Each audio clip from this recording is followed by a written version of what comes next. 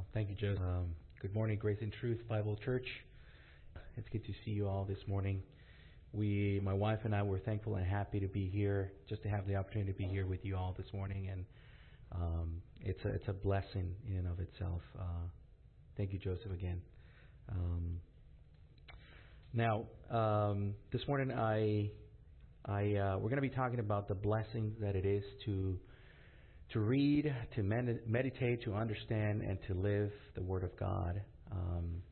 And so I trust that the Lord would, it's my confidence that the Lord would, He will use His Word to edify our lives this morning. But before we do that, why don't you join me in prayer and asking the Lord to help us to understand His Word this morning. Let's bow our heads.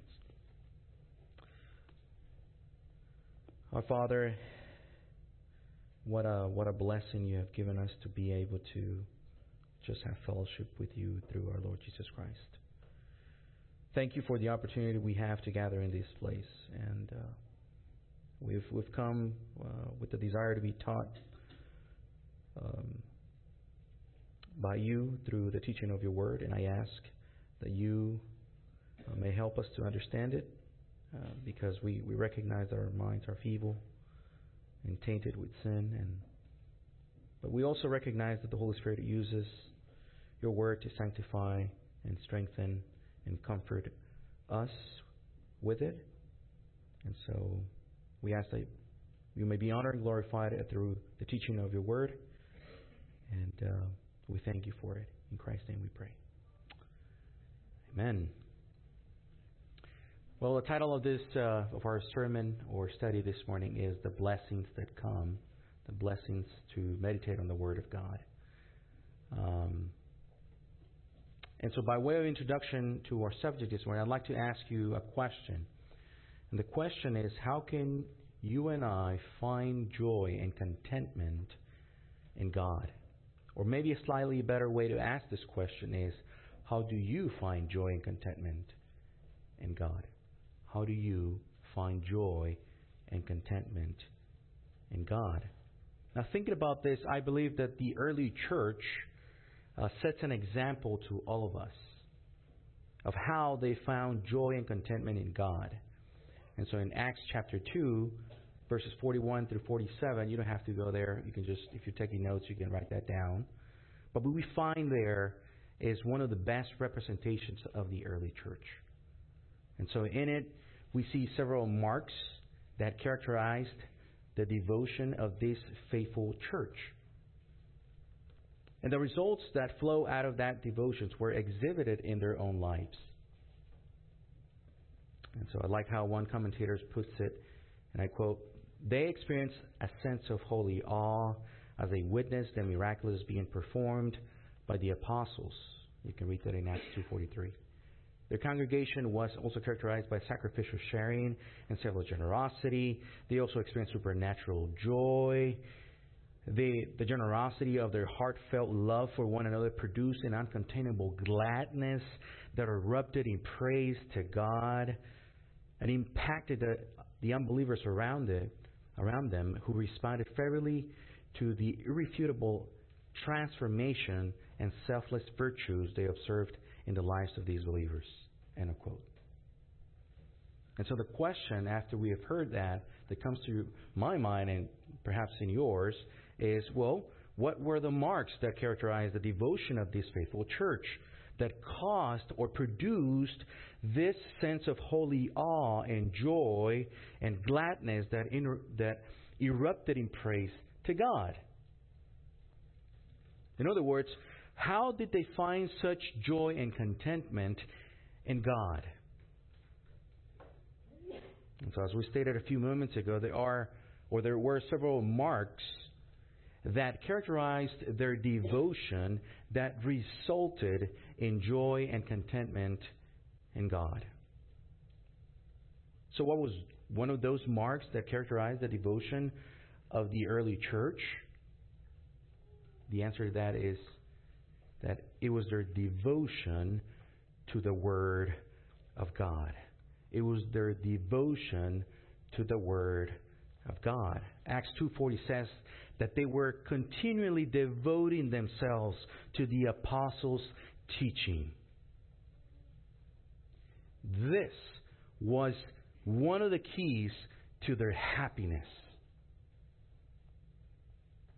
This was one of the keys to their joy and their contentment in God. The Word of God is what produced such a blessedness in their lives. And so for the remainder of our time this morning, we're going to be focusing on the blessedness of our devotion to the Word of God. But to show that this was not just new or unique to the early church per se, the church of the New Testament, we're going to be studying a passage in the Old Testament that talks about this. So I'd like to ask you to open your Bibles in the book of Psalms. Psalm 1. The book of Psalms, Psalm 1.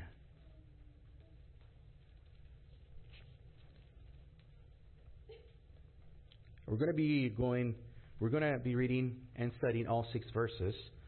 So it's just a very short psalm. We're going to go ahead and read all of it. Verse 1. How blessed is the man who does not walk in the counsel of the wicked, nor stand in the way of sinners, nor sit in the seat of scoffers. But his delight is in the law of Yahweh, and in His law he meditates day and night. And he will be like a tree firmly planted by streams of water, which yields its fruit in its season, and its leaf does not wither, and in whatever he does, he prospers. The wicked are not so, but they are like chaff, which the wind drives away. Therefore, the wicked will not rise in the judgment, nor sinners in the congregation of the righteous. For Yahweh knows the way of the righteous, but the way of the wicked will perish. Will perish. Now, Psalm obviously focuses on the blessings of meditating on the Word of God, which results in joy and contentment in the life of the righteous, which I would basically say in the lives of believers as well. And so Psalm 1 teaches us 2 essential truths of how the righteous man finds joy and contentment in God, and calls you and I to do the same. Number 1, meditating and living God's Word. We're going to be looking at that in verses 1 through 3. And number 2, seeking and trusting in God's favor. We're going to be seeing that in verses 4 through 6. Again, 2 essential truths of how the righteous man finds joy and contentment in God and calls you and I to do the same. Meditating and living God's Word. And 2, seeking and trusting in God's favor. But before we dive into our passage, let's consider a few things about the book of Psalms that I think will help us understand Psalm 1 and its intended meaning. First, let's keep in mind that the Psalms were written by different authors in different times, in different time periods in the history of the nation of Israel. And so the Psalms were not history books, although they may contain history data. They were not epistles, but they were songs, they were hymns, community laments, or the songs or laments of an individual. The entire book of Psalms is a collection of songs and hymns compiled into a song book. And this was the handbook of the nation of Israel. Now, I also like you to know that there are different types of psalms. For example, there are psalms of praise, psalms of thanksgiving, psalms of wisdom, and Torah psalms. Psalm 1 is an example of a wisdom psalm. Why? because of its content, because it focuses on the Torah. It could also be considered a Torah psalm. Now, this is important to keep in mind because the Psalms of Wisdom were written to provide instruction as to God's will. The Psalms of Wisdom were written to provide instruction as to God's will. And so in thinking about the type of instruction that the psalmist provided in Psalm 1, we see that he provided instruction about the blessed life of the righteous and about the blessings that come to those who meditate according to the Word of God. Or as the psalmist puts it, to those who delight and meditate in the law of Yahweh.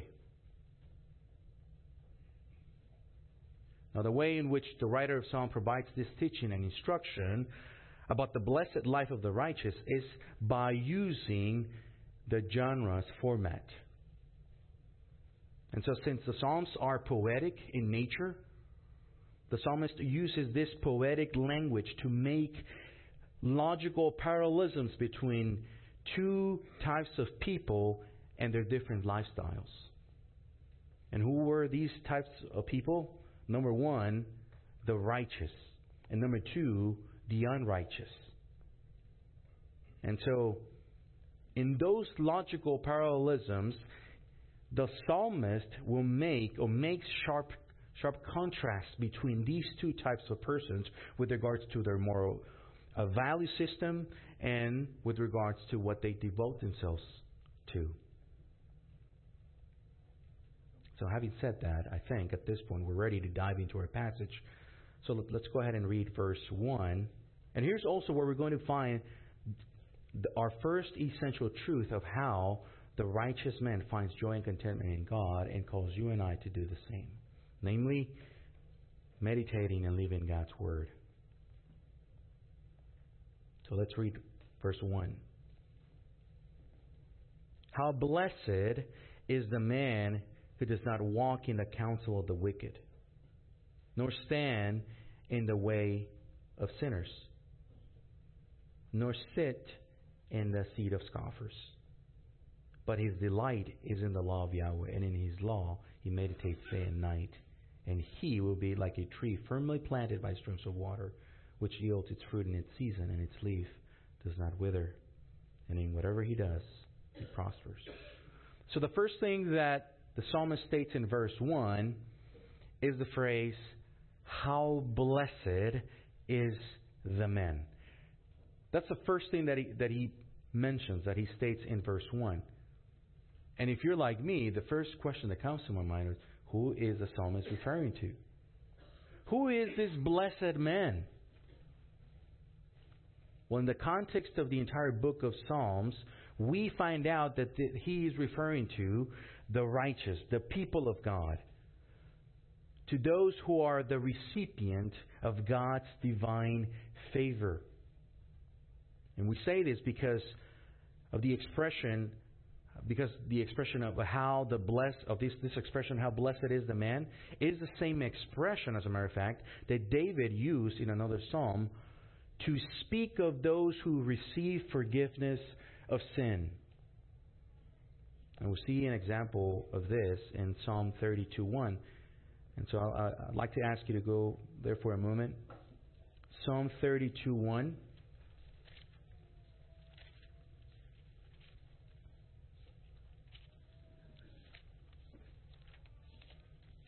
Psalm 32:1. And look at how verse 1 begins. How blessed is he whose transgression is forgiven, whose sin is covered. How blessed is the man whose iniquity Yahweh will not take into account, and whose spirit there is no deceit. Now also David uses again this expression of how blessed is the man in another psalm, in Psalm 40, verse 4. You don't have to go there if you don't want to. But this is what it says. How blessed is the man who has made Yahweh his trust, and has not turned to the proud, nor to those who stray into falsehood. So what is the psalmist saying with that phrase, how blessed is the man? In short, how blessed is the man that we find there in Psalm 1 is referring to the righteous man. To believers in general. And you say, well, brother, I think that's to the righteous man perhaps, but to believers, that's quite a stretch for me, you might ask. Why do we say that it refers to believers as well? Well, we say this for the following reasons. Notice that the word blessedness, or blessed there, back in Psalm 1, blessed. The word blessed literally means happy. It means happy. And this term is referring to the joyful spiritual condition of those who are right with God, and the pleasure and satisfaction that is derived from that. Happy is a man. I like how one commentator puts it. And he says, and I quote, happy is a man who finds his pleasure and satisfaction in the fact that they have been made right with God.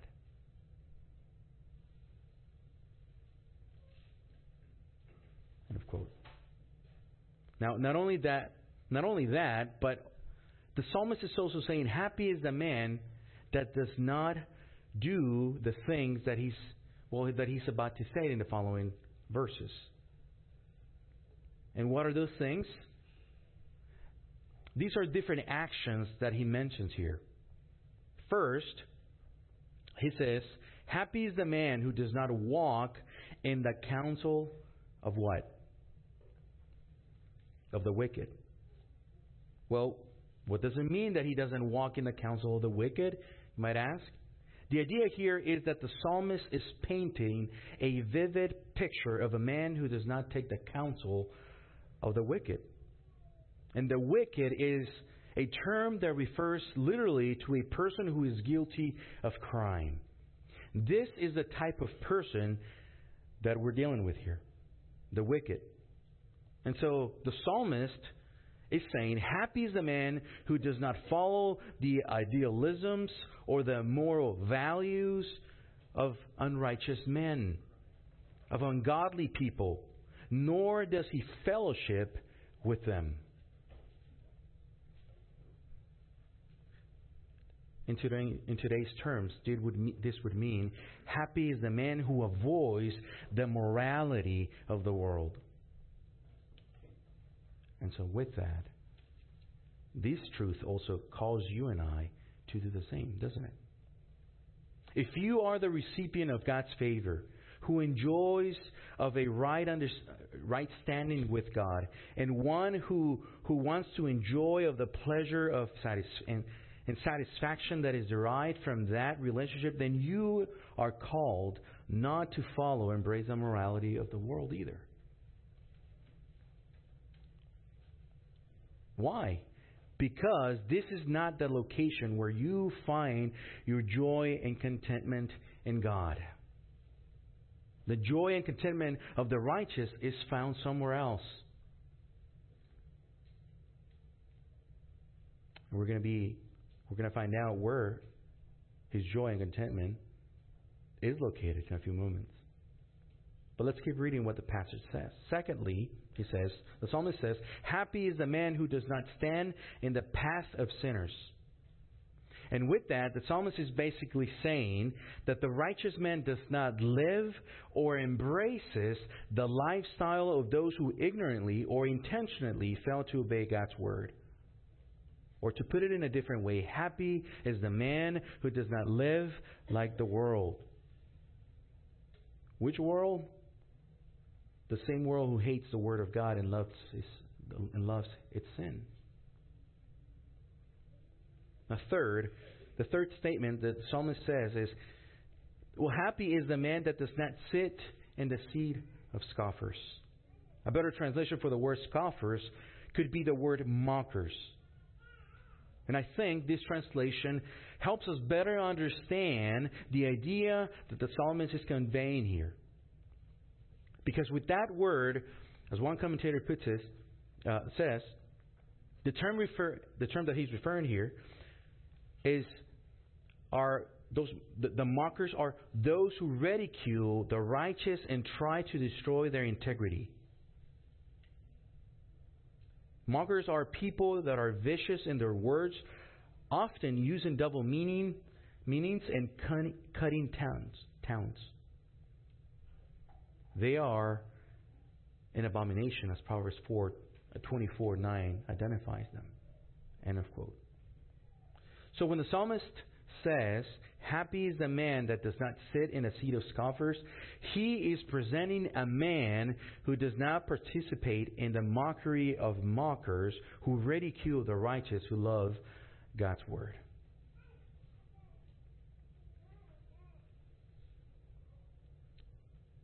He does not identify with them, nor would he want to be identified with them either.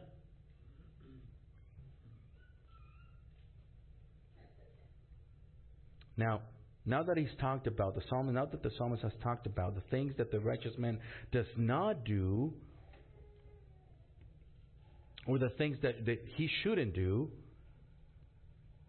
in verse 2, the psalmist then presents the things that the righteous man does do, or the things that he delights himself in.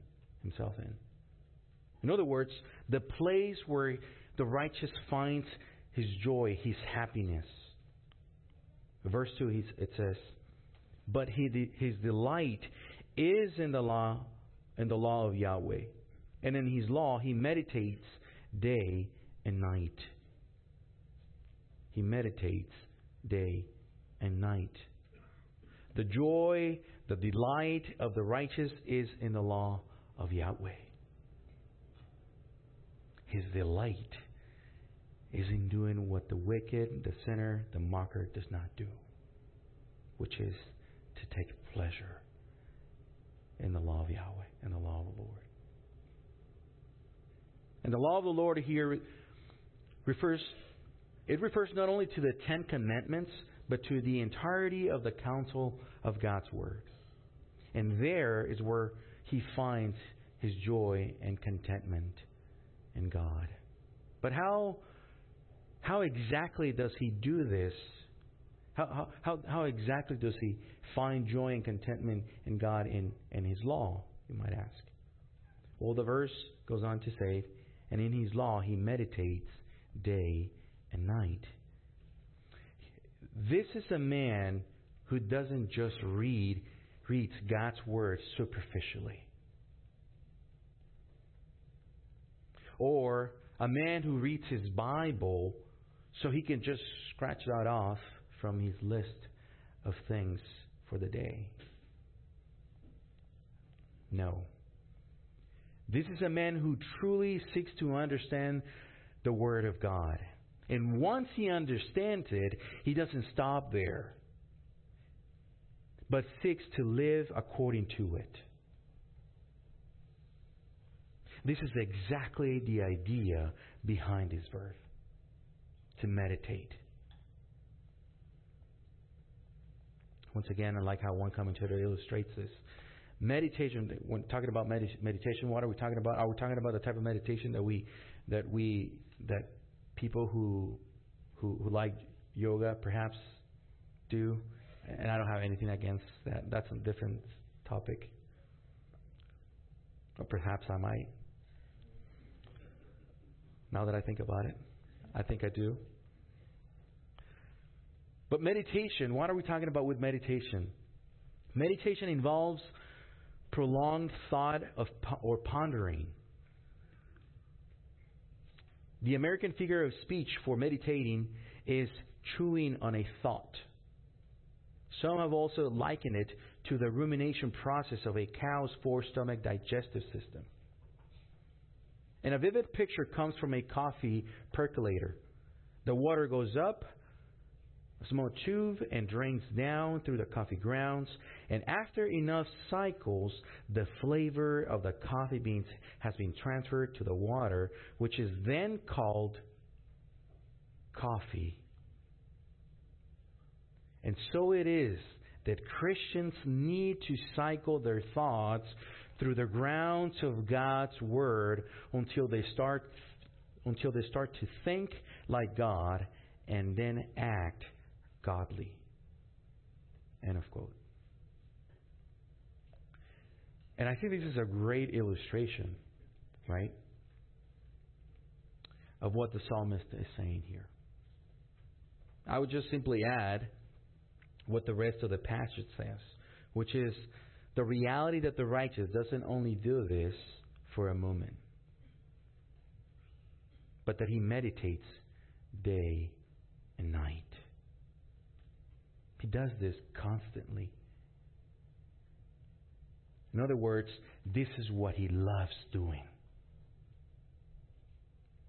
And isn't this what Christians should also love? Yes. This is how the righteous finds joy and contentment in God, in his meditation on the Word of God. And doing this would also prevent him from being caught up in the ideas of the world.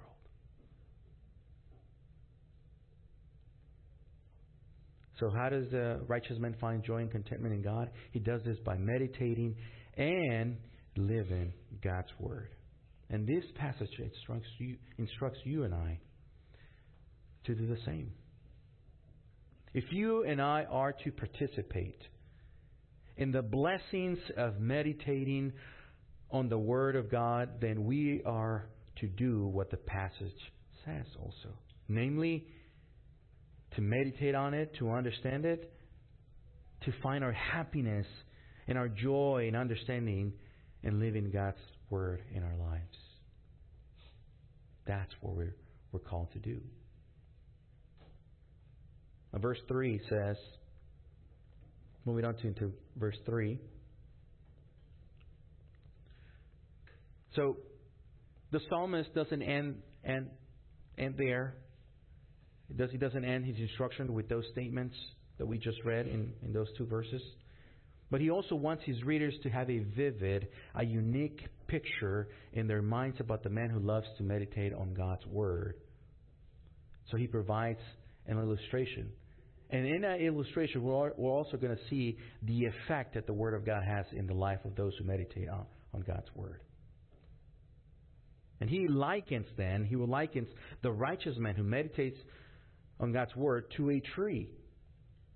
So verse 3 says, He will be like a tree firmly planted by streams of water, which yields its fruit in its season, and its leaf does not wither, and in whatever he does, he prospers. He prospers. And so with that illustration, the psalmist describes three effects that the Word of God will have on those who meditate on it and live according to it. Number one, he says that the tree, which represents the righteous man, will be like a tree firmly planted by streams of water. And so what is the psalmist emphasizing by picturing a tree right next to streams of water?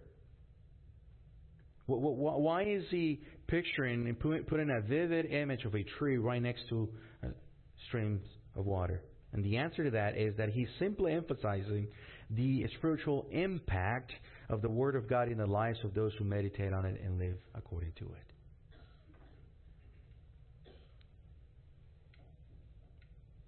Again, here I quote another commentator who describes this illustration. He says, quote, "If the tree represents the individual, then the water represents the Word of God. For as the water makes the tree grow, the Word causes the person to grow spiritually." End of quote.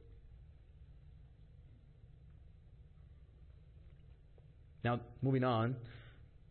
Secondly, the psalmist says that all of that, how the water provides life, all of that makes the tree makes the tree to yield its fruit and to do it in its season, and that its leaf does not wither. In other words, if a tree is alive and being watered, it will show the proper growth.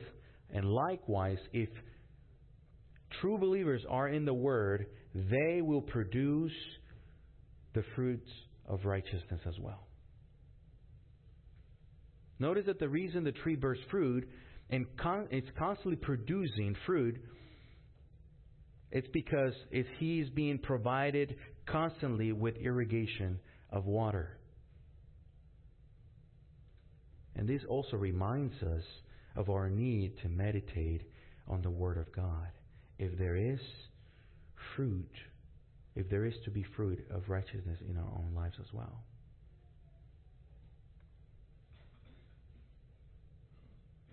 Now, when I was thinking about that, I also thought about another passage of the New Testament that basically where we're commanded to do this. In Colossians 3:16, it says, "Let the word of Christ richly dwell within you, with all wisdom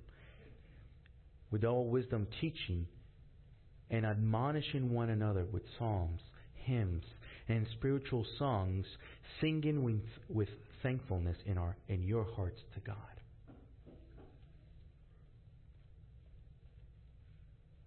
And so, to us, what do we do with this? We're reminded of how needed we are of the Word of God in our lives. And we need this if we are to bear fruit in our lives. Number 3, the psalmist goes on to say, well, not only bearing fruit, but flourishing.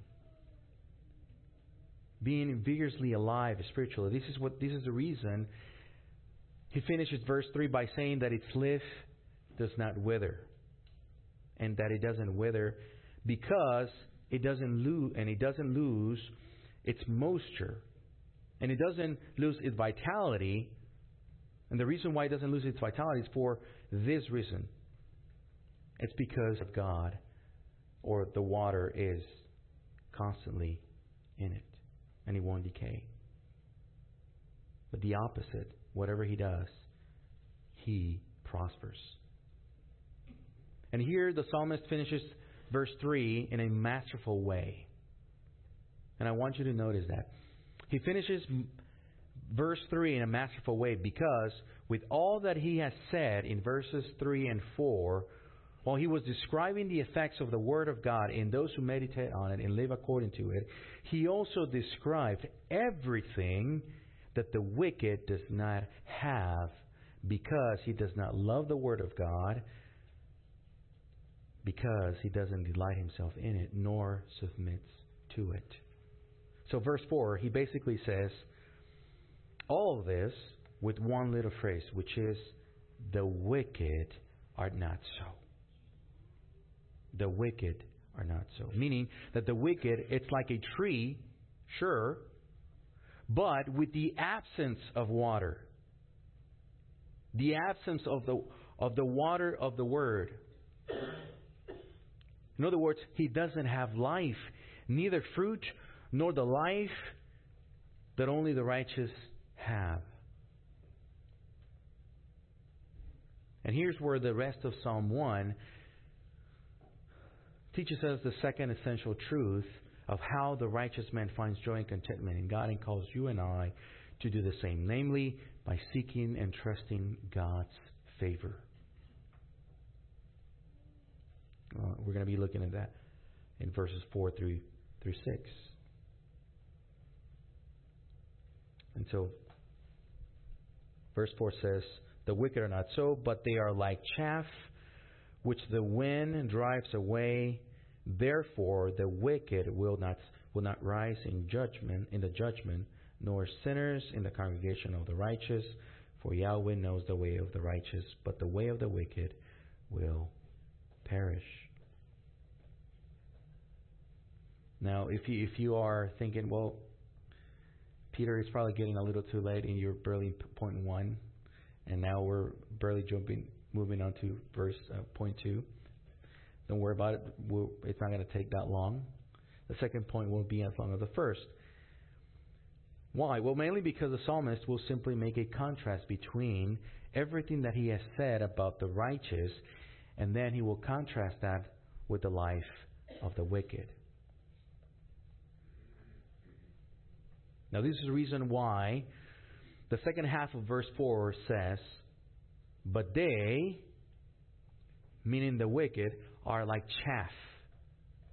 And with the word chaff, he describes, meaning the psalmist is describing the spiritual condition of the wicked.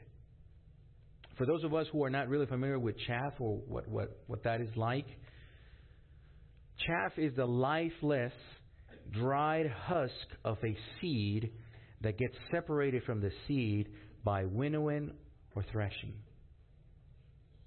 Chaff is the lifeless, dried husk of a seed that gets separated from the seed by winnowing or threshing. And so, then the psalmist finishes the verse by saying, "which the wind drives away."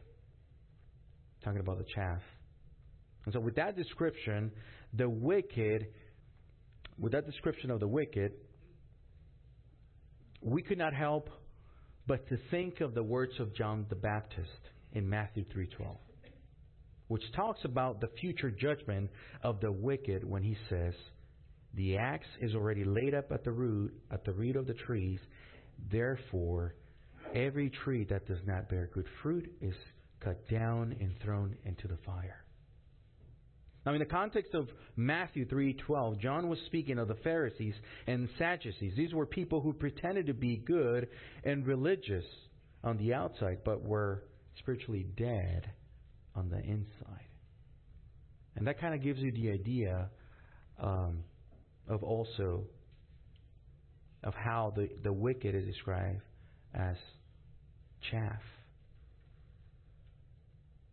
Now, to the righteous, this should have been a reminder about the worthless and momentary life of those who reject the Word of God. But this would have had an encouraging effect on the righteous, to not get discouraged whenever he's being tempted to walk in the path of the wicked by following their moral values, acting on their sinful ways, or participating in the mockery of the Word of God. Especially as he sees the wicked prosper in the mundane things of the world. Because, think about it. When do people begin to compromise God's Word and stop meditating on it? When does that happen? I think whenever they're tempted to live like the wicked, thinking that they might find some type of happiness, or thinking that they might be missing out on life if they don't embrace the morality, the lifestyles of sinners, the culture, and all the rest.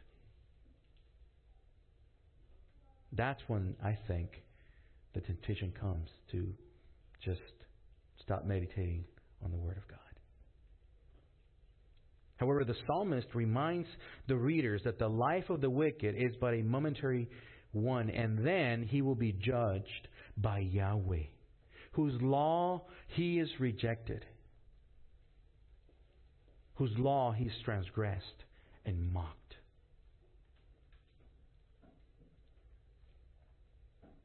And so for these reasons, in verse 5, the psalmist says, "Therefore the wicked will not rise in the judgment, nor sinners in the congregation of the righteous." Or, nor sinners in the assembly of the righteous. The ways of the unrighteous man, his deeds, his life, will not be ultimately approved by God. Nor will he be able to remain or be part of the fellowship of the righteous either. But they will be judged because, well, they never repented. of their sinful ways. And then verse 6, the psalmist says, "For the Lord knows the way of the righteous, but the way of the wicked will perish." The way of the wicked will perish. On the other hand, unlike the wicked, the Lord, however, knows the way of the righteous. And this is an amazing statement that the psalmist is saying here about the righteous, that the Lord knows the way of the righteous. I like what one commentator says about this, and I quote, "Here, the concept of being known by name is parallel to having found favor in the sight of God." Of course, God knows every individual by name in the literal sense, because He's omniscient. But in this sense, God's knowing one by name is synonymous with His having graced him or her with favor. End of quote. The fact that the Lord knows the righteous speaks of special and intimate relationship that He has with His people. It refers to the special care that God has for them, that He protects them from perishing. And isn't that a reminder of the type of blessing that God's people has? It is. And this should be the reason the righteous man finds joy and contentment in God, by trusting in God's favor, by trusting in His care for them. He finds joy and contentment in God by being known by Him, even though He might not be known in the world. Even though He's not known by the wicked. So in conclusion, brothers and sisters, may the Lord help us not to abandon nor neglect His Word, hoping to find joy, happiness, not in the morality or lifestyle of a sinful world, but in meditating on His Word and living according to it. And like the early church in the book of Acts, let this be one of the marks that characterizes the devotion of Grace and Truth Bible Church as well. Amen? Let's pray.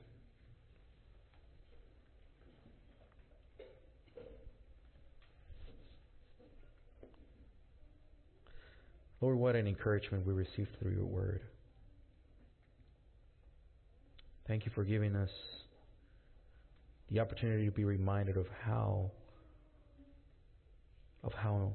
much we need Your Word.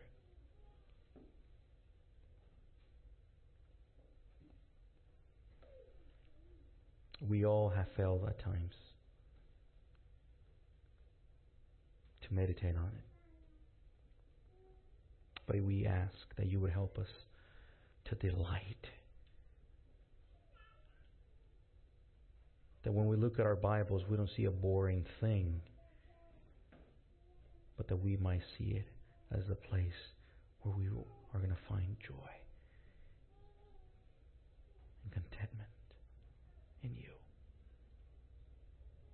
That might be the engine that pushes us, that encourages us to open the Word of God with the hope. Not so that we can just crush that off from our to-do list for the day, but because we need You. Because we want to know You in Your Word. Because we understand that that's what the Holy Spirit uses to sanctify us, to comfort us, to renew us, to renew our minds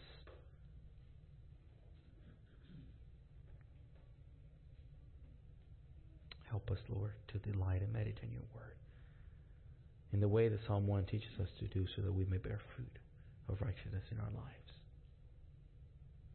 Even, Lord, as we think about all the things and the difficult times that the church is going through, let us be reminded that we need you, that we need to be anchored on the promises and the hope of the gospel, that we take comfort in you, that even the fact that we prayed and get on our knees is because we have our confidence in you. And we want to pray, especially for Becky and for the family, church members who have lost family members. Lord, we would ask that you would remind them of the hope of the gospel, even in the midst of pain and suffering.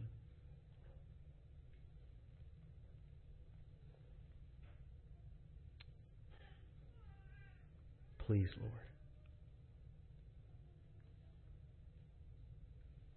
We ask these things in your name. Amen.